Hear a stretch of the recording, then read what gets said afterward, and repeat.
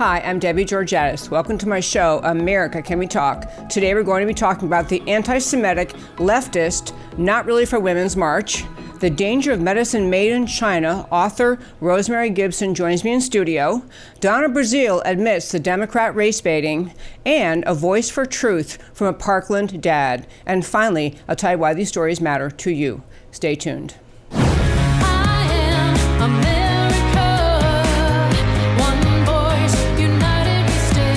Debbie Georgatos, host of America Can We Talk, is an author, attorney, and political analyst whose mission is to inspire the American political conversation about preserving liberty in the best country on earth. And welcome again to America Can We Talk on today's First Five. Last year we talked about this. We'll talk about it every year it happens. There is this women's march, which I want to point out, number one, is not a women's march. It is a march in favor of radical leftist positions, which some women and men believe in, and which many women do not. But the women's march made the news this week because they finally got rid of Linda Sarsour, a board member of the Women's March, stridently, openly anti-Semitic. She is Muslim. She's a Muslim American activist. She supports the BDS movement, which is pretty much the destruction, the starvation of Israel's economy. She is a strident supporter of Sharia. So Linda Sarsour finally out, as I mentioned at the close of yesterday's show, she's found a new gig working for Bernie Sanders. The Democrat presidential candidate, who's himself Jewish, hired Linda Sarsour, who is stridently anti-Semitic, to be an advisor. It just is a really good window on left-wing thought. All left-wing thought wraps into a little ball of simply hatred of America, hatred of what is good. But the Women's March, having to replace Linda Sarsour and having received heavy criticism for having a board member who is stridently anti-Semitic, hates Israel. They replaced her. It's almost unbelievable to imagine, but they replaced her with someone even worse. Replaced her with anti-American Islamist Zahra Billoo, Zahra Billo. She is going to replace Linda Sarsour on the board of the Women's March. A few little gems about this woman. If you thought that the Women's March is trying to move away from anti-Semitism, not so fast. Number one, she loves to tweet out and makes a big news splash every Memorial Day about the idea that she really can't think of anything great to say about America's soldiers. I mean, she's anti-American. These are not confusing things to figure out. She said she tweets between struggles of Memorial Day and whether it's right to honor American soldiers who died in wars. She calls our American military occupiers and murderers. She also made a huge issue of wanting to honor black liberation soldiers like the Black Panthers. You know, the terrorist organization that was trying to prevent people from voting. That group.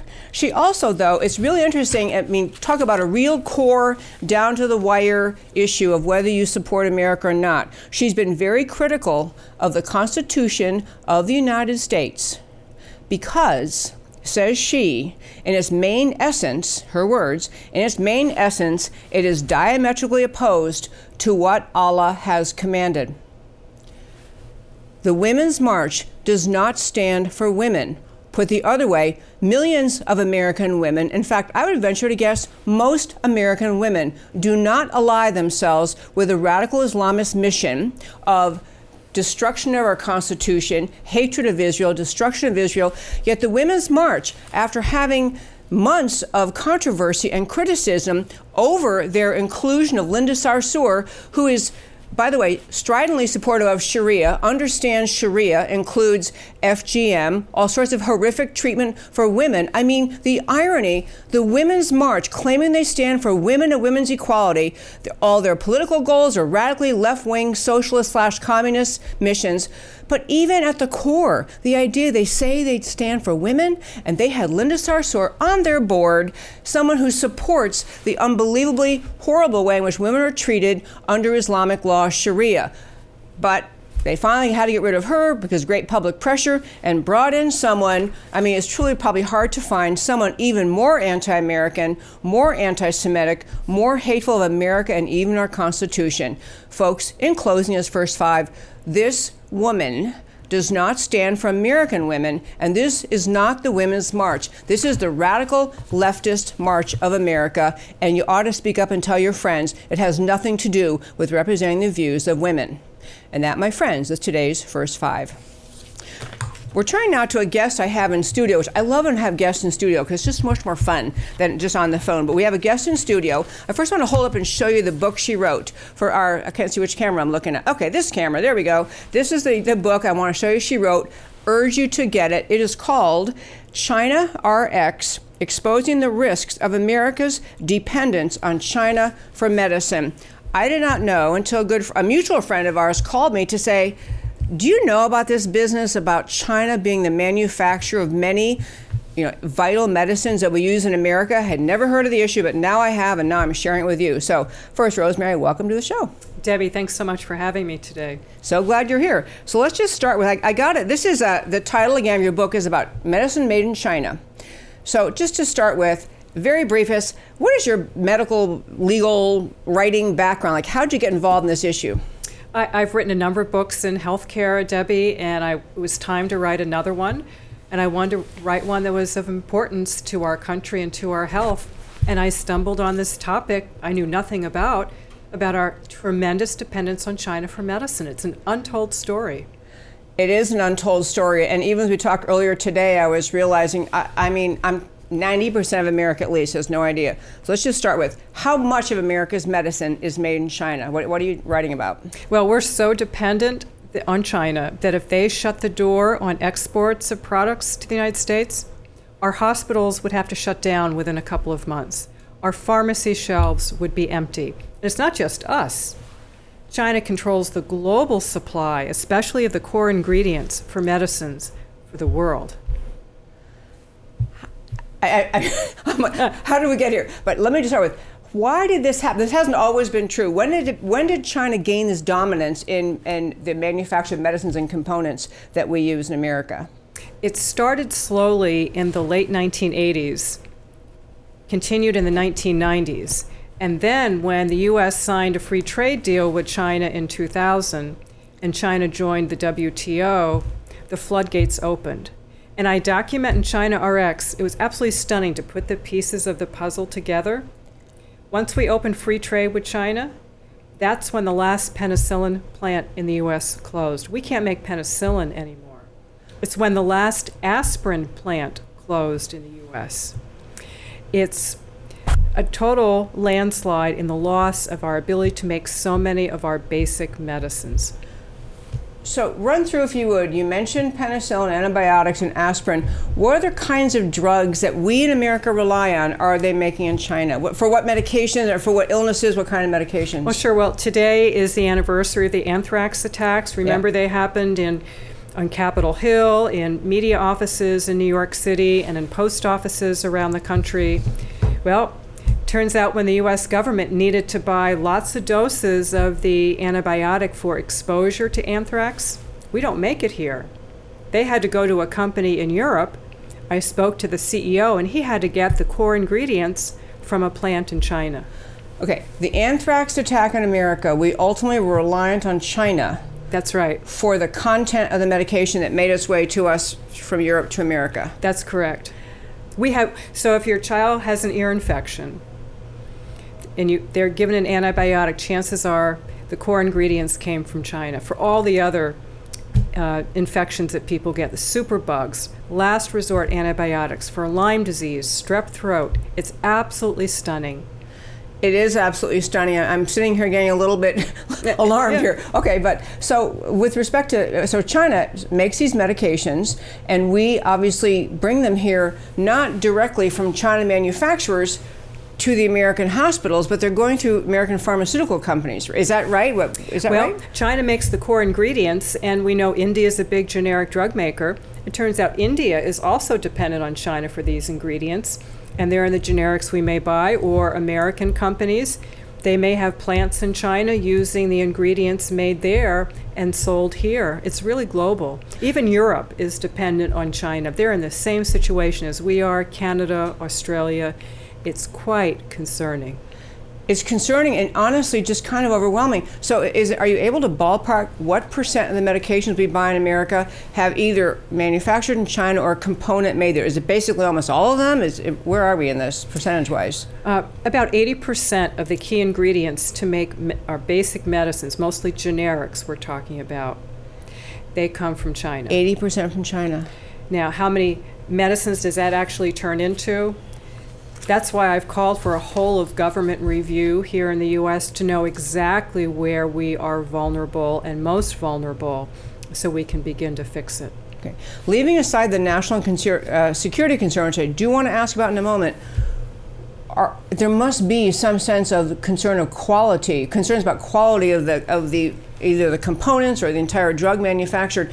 You have some stories about that, right? Or the concern about the quality of the production? Oh, sure. China? Right after China RX came out, there was a months-long recall of common blood pressure medicines that millions of Americans are taking, valsartan, losartan.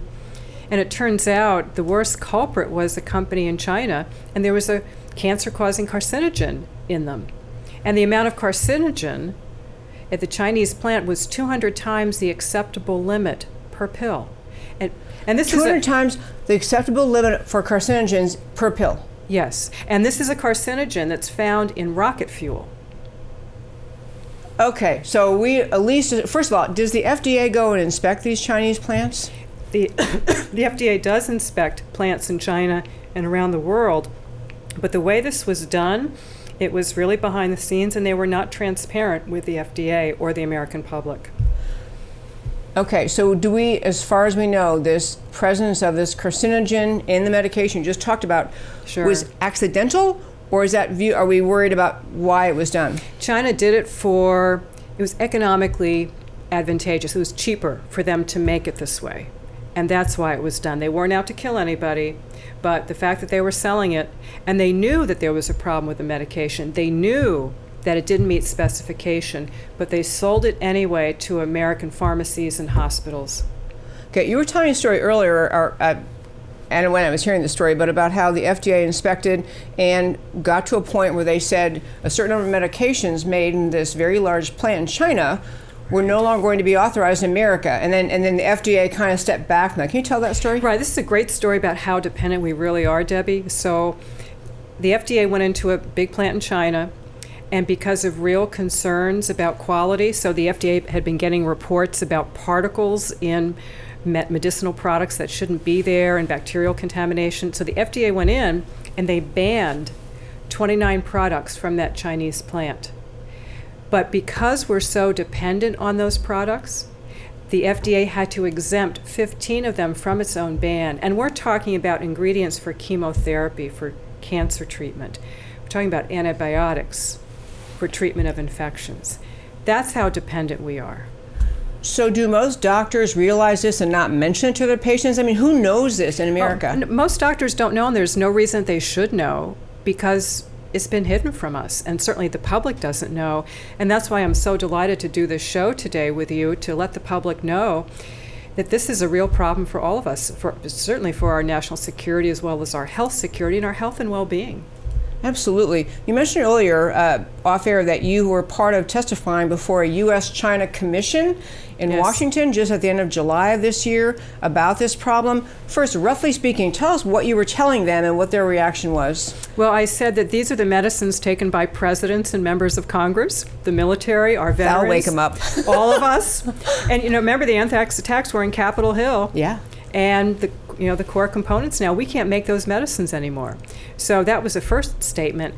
And secondly, what we're talking about really are generic drugs, which are 90% of the medicines we take. Sure. And we're losing our ability to make our own medicines. So you mentioned earlier about how much we don't make here anymore, and I think you actually said we can't make them here. We literally don't have the facilities open and available to just open the door and turn the machines back on and roll. We'd have to take some build-up time to be able to even begin to manufacture them here. Sure, if we wanted to make penicillin once again, it would take a couple years to build these very large plants and get the FDA to approve them. So it's not as if we can turn on the light switch and open up operations. It takes a long time. Back to what the doctors do and don't know. So the doctors don't know. The hospitals really have no way of knowing. But the pharmaceutical companies know. They know where they're buying their components from. So they would be a good place to start with to force them to disclose. What are you buying from where? Where do your medications come from? Isn't that currently, it seems like it should be something part of federal law that would already require them to do that. Well, there is some labeling law, but it gives the companies a pass. They can put on their labels, well, distributed by, or our business office is here. They don't have to say... Our business office, yeah. And when there was country of origin legislation introduced about 12 years ago in Congress, it was killed right off the bat. And I asked an industry person, well, why? And this person replied, well, the industry probably would think that it wouldn't be good for their business if their customers knew where it was coming from. Oh boy, so the pharmaceutical companies realize this would not play well in America. 95% of Americans don't trust medicine from China. Oh, that was a poll done that 95%. I mean, That's right. I'm surprised it's not 100 actually, but okay, 95%. Yeah, and a lot of Americans remember when dogs and cats died from pet food that was contaminated, and the infant formula that contained an industrial chemical that hurt infants in China. So, and that was from China. Those that's two correct. things. Oh my gosh. Okay, so you've uncovered this. I mean, this book is incredibly rich and detailed, in depth, and worth reading to understand. But so you've uncovered all this.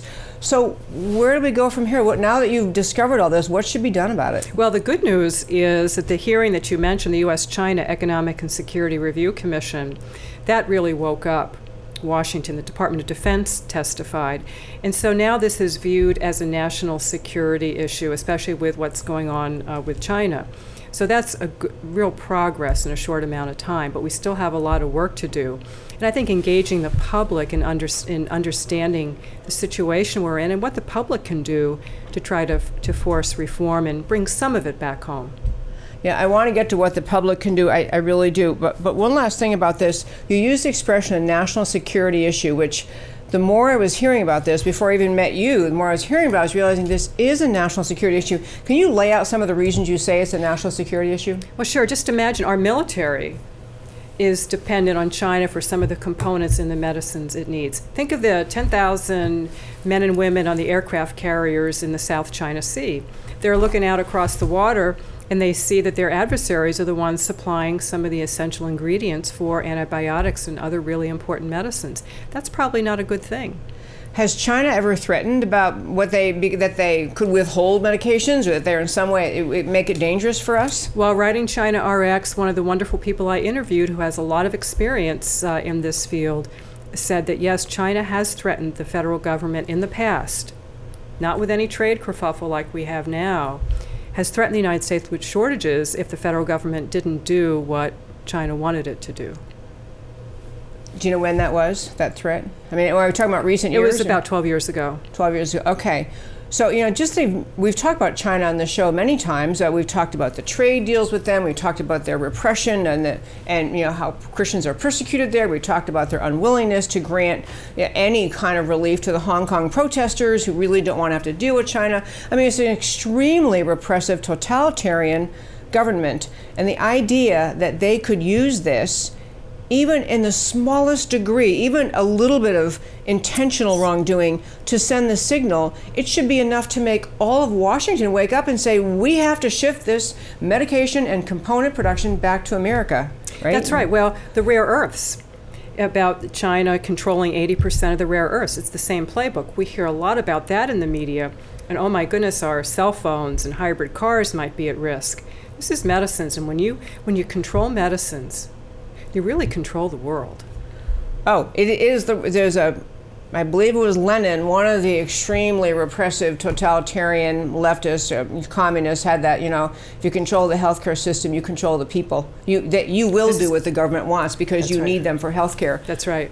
Okay, so now that you've alarmed us all, and our listeners may want to know, so what can the average person do about this? Sure. Well, I think a lot of people want to know, how does this affect me? Yeah. There's an appendix in China RX that can give advice on how you might be able to find out where your medicines are made. There's a website and other resources to find out.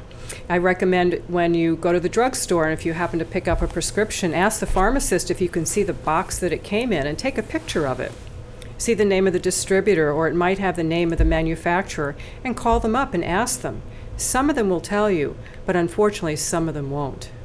Oh, I'm sure. I mean, the pharmaceutical industry, I was just picturing while you were talking, the shift in the economics of prescribing drugs in America, even if you have generic drugs, you're not talking about the name brand, but the shift in the cost to bringing back manufacturing generic drugs, even over a period of time, it costs more to produce things here, it costs more to pay people here.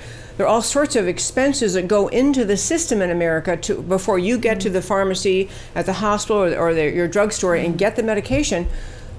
It just costs more here. And so I'm sure that's part of the pharmaceuticals company thinking is, we can't do it here. It'll drive everyone crazy because our costs will go up so much. Well, I think we need a little more information to actually come to that conclusion.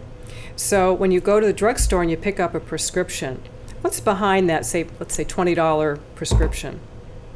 There's some piece that goes to the manufacturer. There's some that goes to those that deliver it. Some goes to the pharmacy that's dispensing it.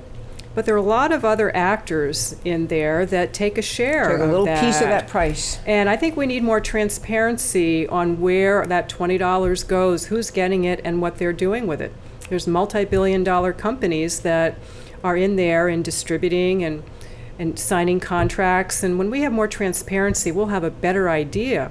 I'd rather see more money go to good quality manufacturers and have a more efficient system to save costs for consumers. Fewer middlemen, fewer middle players. There you go. And the other thing that I think is very exciting, if we wanted to, is there's new technology to make pharmaceuticals.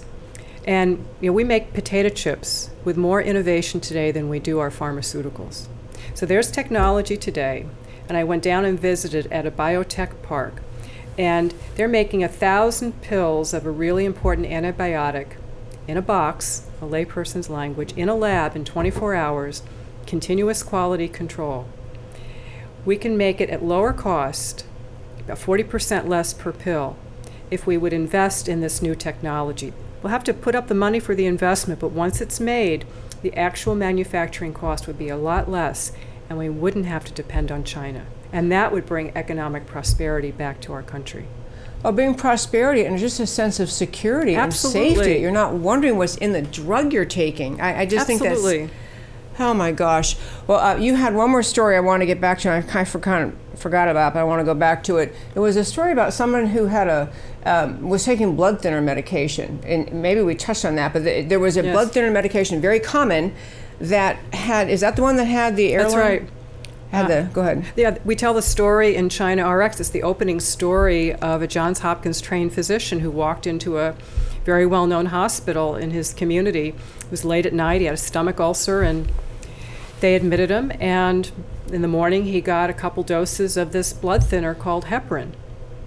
And it's clearly documented within 11 minutes of getting that heparin, his heart began to fail, and all his other organs began to fail. Shut down. The following week, he had to have his heart taken out because it was gone. And he was put on an artificial heart machine. And he waited for several months for a transplant. Meanwhile, the following month, he's sitting in his hospital bed at the hospital with his wife next to him, watching the evening news, and he hears on the news about contaminated heparin from China.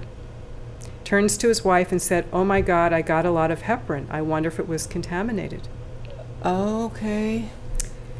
Now, it's always tricky to show cause and effect. Right. But what other explanation is there in this otherwise 46-year-old healthy man?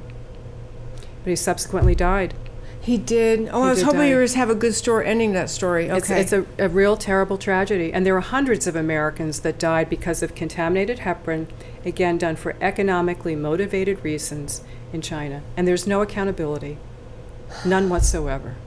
Well, I think you're going to change that. My We sense have is to you're going change to it. change that. Well, all of us together have to change it.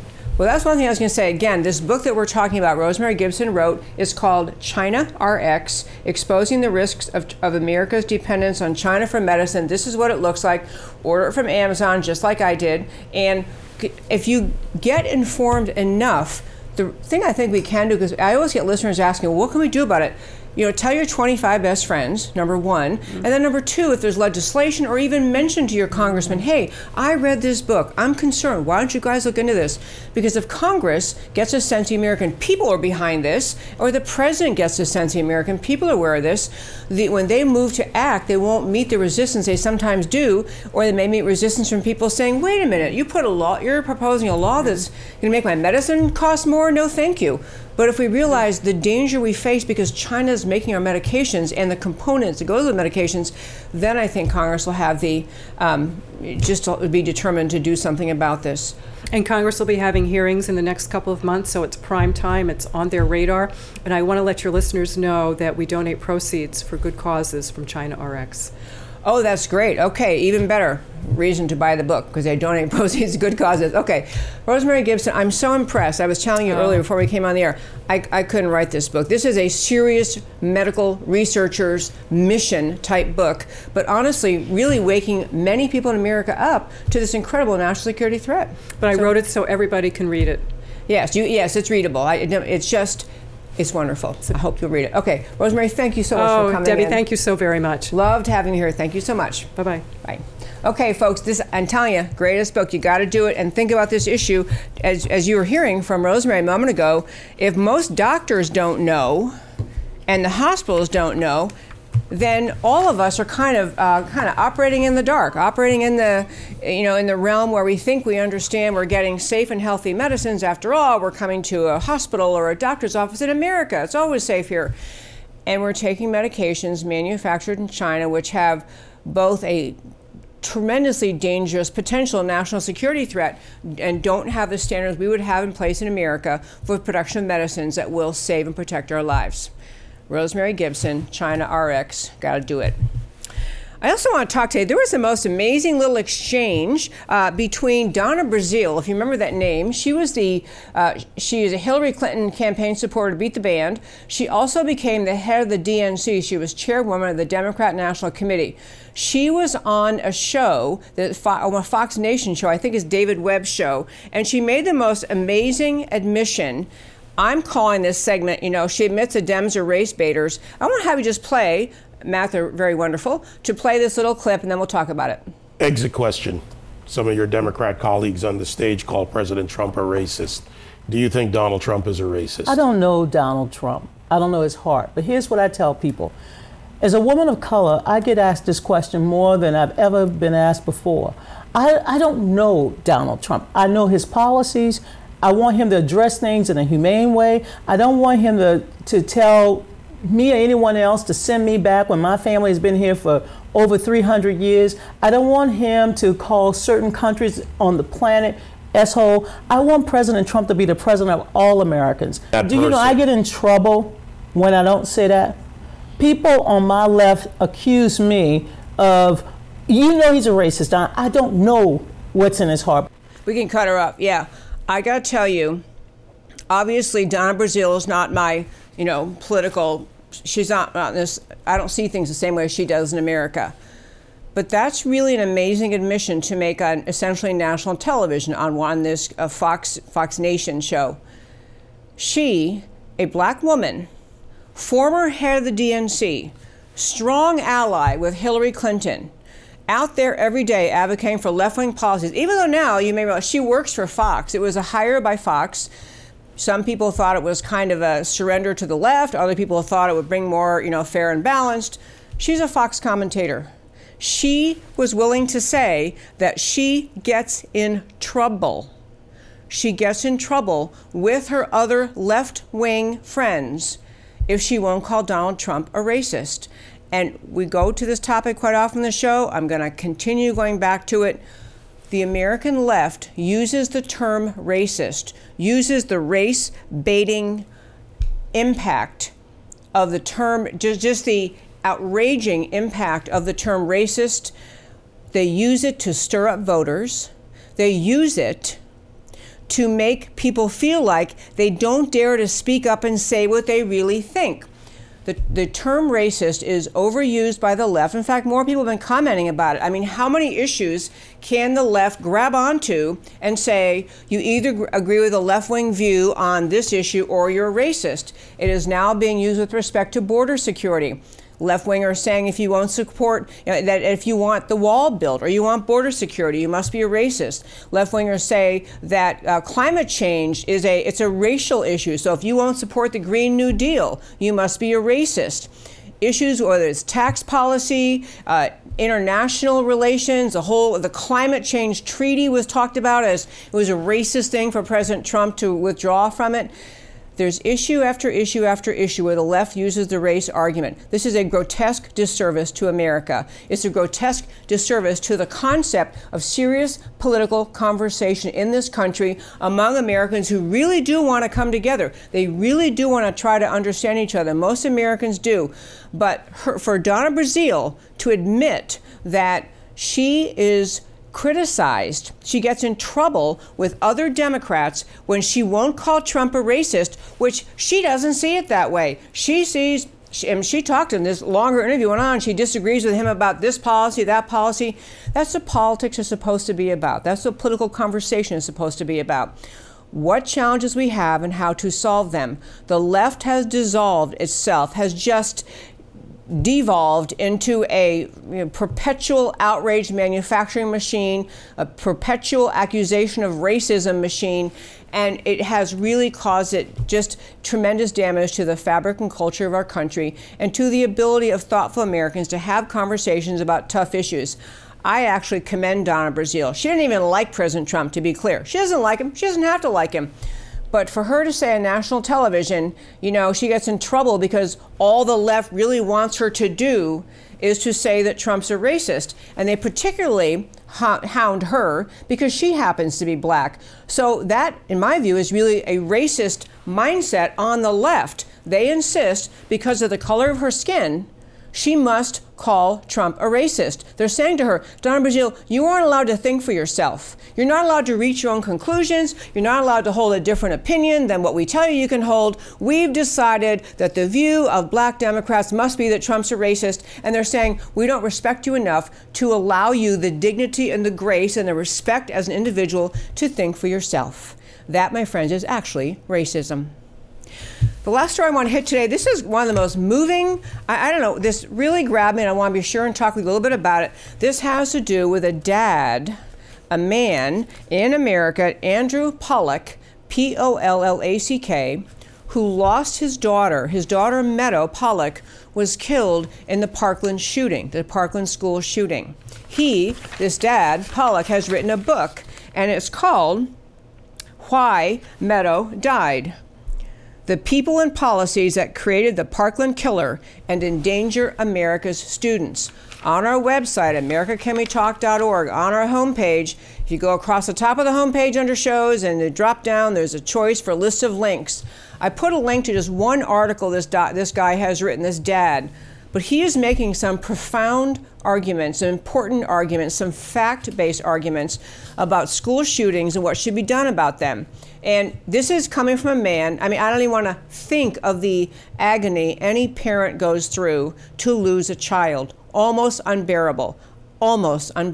And so this man has turned his grief and his outrage at losing his daughter into a mission to try to wake Americans up, wake the public schools up, wake Americans up to the idea that school policies in great part caused the problems that led to the Parkland shooting. In particular, I'll talk just a moment about what he's saying about the Parkland incident. He talked about the guy who was the shooter at the Parkland school shooting. He was, as his term, it's a clever term he uses, a known wolf, meaning the school already knew he was a really big problem. He didn't shock them one day and show up with a gun and they were thinking, oh my gosh, he seemed like such a nice kid. He was a very, very, very troubled kid.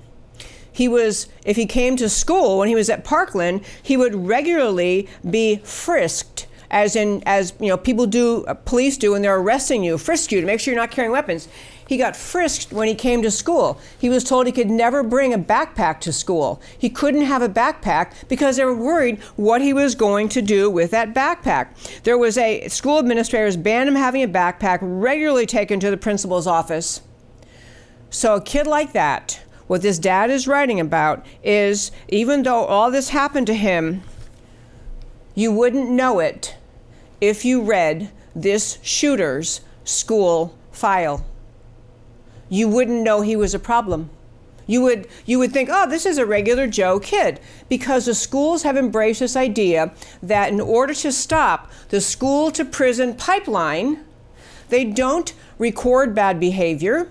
They don't discipline sufficiently for bad behavior. So when a kid like this, who had been in trouble for years, known to other students, in fact, this dad Pollock said that the students at the school, they knew even before the announcement was made the day of the shooting, they knew who the shooter was. They knew who this kid was because of the way he had acted. But this school had temporarily sent him away to some reform school type thing for very troubled students who need far more discipline. But this endless effort to keep mainstreaming him, sending him back, sure, he's fine, insufficient records kept of his behavior, he ends up back in Parkland School. So this dad is just saying in Florida, the county where this occurred, the Parkland County Parkland school shooting occurred, was Broward County. They embarked on a quest to fight the school to prison pipeline. So they did that by diminishing punishments, failing to keep accurate records, failing to refer people. They tried to lower suspensions, expulsions, and arrests, and they systematically swept disturbing behavior under the rug. So there wasn't enough in this kid's record to get him the heck out of school or to get him in enough legal trouble so that he would not have been able that day to have a gun and go to that school. But the reason this dad wrote this article that I really urge you to read is because he's now talking about legislation in California. The state of California, the land of moral idiocy on steroids, in California, they are contemplating a bill. They're contemplating a bill that prohibits suspensions and expulsions for anything except violent behavior. So if the kid comes in school and he is verbally abusive and he is threatening people and he's yelling things, he's disrupting class and making it impossible to learn, can't suspend him. No, we're gonna. In fact, they have a term they use. I want to share what the lefties want to have in place of actual discipline. They use the expression they want to have restorative justice sessions and healing circles. Restorative justice, restorative justice, healing circles. It's like surround him with love and make him talk it through with him instead of actual consequences for bad behavior. And so California is embarking on this idea that has failed miserably in Broward County and failed miserably in a couple other places I want to mention in just a moment. But the idea is somehow you'll prevent this school to prison pipeline if you have no rules. If you just let everything go. If you say, well, we don't want to give him a bad record because I could hurt him, so we're just going to ignore the fact that every day he comes into school and disrupts the class and threatens kids and makes everybody scared, makes everybody nervous. So the idea is they're going to ban suspensions and expulsions for everything nonviolent. I want to share with you just a few examples he has and the arguments he makes, this dad makes. One is, when you put these policies in place, the entire school atmosphere every day is disrupted for everyone, not just for, the kid who needs discipline, but for the whole school. So in Philadelphia, as one example, math proficiency test results dropped when they put this in place. It's not because the disruptive students weren't doing as well as in math, it's because all the other students could not focus in class, couldn't listen to the teacher, couldn't follow what was happening, so their math proficiency scores dropped. Truancy skyrocketed from 25 to 40%, and so this is all in response to a policy that says we're not going to suspend them unless they're really, really violent. And there's an education researcher named Dominic Zarecki. He studied the effect of suspension bans in several California districts, Los Angeles, Oakland, San Francisco, and Pasadena. Harm to math achievement large enough to take a student from the 50th percentile to the 39th percentile. The kids are dropping in their ability to perform on tests because the entire school is disrupted by the few students who cannot be suspended because they didn't punch anybody yet. You also had the idea of these restorative justice and healing circles were completely obliterated. The value and virtue of them obliterated by a Rand Corporation study that found in Pittsburgh, Rand Corporation, gold standard kind of entity, did a study in Pittsburgh. Restorative justice harmed academic achievement among black students. It's not a racial thing. It doesn't matter what your skin color is. If you behave badly in school and the school will not isolate you, remove you, force you to come to terms with your behavior, everybody else suffers. They talk about this school to prison pipeline actually made worse. In Los Angeles, the school banned suspensions. So they had more referrals to law enforcement because they can't get the kid out of school. They can't suspend him. So the school is faced with letting the kid stay there and disrupt the entire school or call law enforcement. So this school to prison pipeline made worse because more kids who might have just gotten suspended, might have just gotten a talking to, might have just gotten sent home for a week, instead got referred to law enforcement, giving those kids the record that will cause them eventually, believe the advocates, to lead toward the increased likelihood of ending up in prison. This is the stats he has in here about teachers afraid to go to school, schools afraid can't function properly, students afraid to go to school, performance in all sorts of ways. And the whole thing it boils down to is this. I use the word moral idiocy. I don't know what other term to use. There is no moral grounding, no rational grounding in what the left is pushing with these policies. There's nothing rational about them. And the leftists, won't look at the evidence. They won't look at the studies, the Rand Corporation study, the education researcher study. They don't want to know the facts. They want to sound like they're doing something good, sound like they've got some virtue signaling. Aren't we great? We don't do suspensions and expulsions. We just do restorative justice. We just do healing circles, and that solves everything. Meanwhile, the schools are suffering, the kids are suffering, the test scores are suffering, the teachers don't like it there. The whole school atmosphere is harmed. But the virtue signaling leftists, including the governor of California, apparently willing to sign into law something that says we're going to ban suspensions and expulsions in all cases of nonviolent behavior. He is unleashing onto the public schools in California unending chaos. And he's proud of himself. So I give a huge kudos and credit to this dad, because some of the people after the Parkland shooting engaged in a quick and just went right off into the anti-gun, anti-Second Amendment, take all the guns away, kind of thinking that just kind of knee-jerk doesn't solve the problem. And this dad actually went to the effort to figure out what happened inside his own child's high school, what happened in Parkland, what Broward County school policies caused the problem that this kid could even be there that day. And then is also becoming an advocate for rational school policy. And honestly, folks, it's a crazy thing in America that we should be talking about the idea that maybe schools should insist upon a level of behavior, standards of conduct that were the norm in schools in America for 200 plus years. And all of a sudden now we're thinking we're advancing as a civilization, advancing as a culture by abandoning those basic standards of conduct. And this isn't the worst thing, but another aspect of this is the kids who don't know how to behave, who don't behave well at home, whose parents don't teach them, who arrive at school with bad attitudes and disruptive attitudes.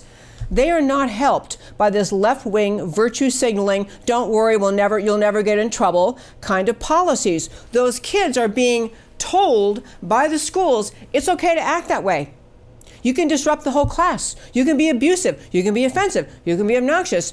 Never gonna have any consequence. Don't worry. So that kid finishes high school having whatever the heck he managed to learn, out into the world, never having learned the discipline, the standards of normal human conduct in America that are required to ever hold a job, to ever function lawfully in society. What they've been told is okay, their conduct can lead them to, after they turn 18, thinking these behaviors are okay, that will end up result in their arrests. This isn't even nice to the kids who are spared suspension and expulsion.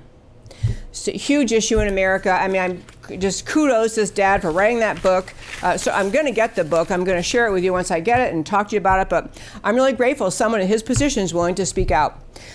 And finally, my friends, we're going to go back today, to we always do at the end of the show, to why these stories we talked about matter to you. So we'll start with the left wing. This is the left wing. I don't even want to call them radical women's march. It's not a women's march. The anti-American left does not stand for women. We have to reject their women's march label. This is a left-wing march of men and women who support anti-Semitic and anti-American goals. American women do not support the hate Israel message. I think you should support Feminexit, savvy women walking away from leftism. Just like Blexit and Brexit, we need savvy women walking away from leftism. Women, stand up and speak up to preserve America and American liberty.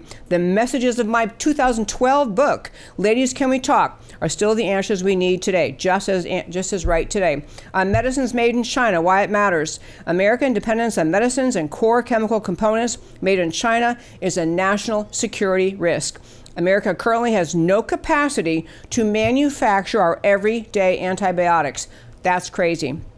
Most doctors don't even know where the prescription drugs and their components were manufactured. Read China RX by Rosemary Wood, spread the word, and tell your member of Congress, too, while you're at it. Donna Brazile and the race baiting, why it matters to you. Brazile admits, I get in trouble for refusing to label Trump a racist. She was the DNC chairwoman and a longtime Hillary supporter. Americans must understand now and forever the fomenting of racial tension and division is a deliberate political tactic of the left. It's dangerous and poisonous to America's culture, which is why the left does it. The Democrats will use it as long as it manipulates people. Americans must finally resolve to stop being played by the race card. And this Parkland father on a mission, and why it matters to you, Parkland father Andrew Pollock knows the Parkland massacre, which claimed his precious daughter Meadows' life, was avoidable if only common sense instead of political correctness shaped school discipline policy. He's waking America up from the politically correct moral idiocy that says no suspensions or expulsions for bad behavior unless violence is involved. Because those policies endanger everyone. Substituting restorative justice and healing circles for real discipline drives down test scores, increases violence, and fails to attach consequences for behavior for students. Schools, teachers, kids, and America deserve better. And that, my friends, is America Can We Talk for today. I'm Debbie Georgatos. This is America Can We Talk. Love to hear from you. Email me at americacanwetalk@gmail.com. Check out our website. Like this Facebook page. Please subscribe on YouTube. Contact me. I love the back and forth with this American political conversation. I love talking about America because America matters. Talk to you next time. Voice upon voice, like a crashing wave. Can you hear us now? America Can We Talk? Truth about America. Can you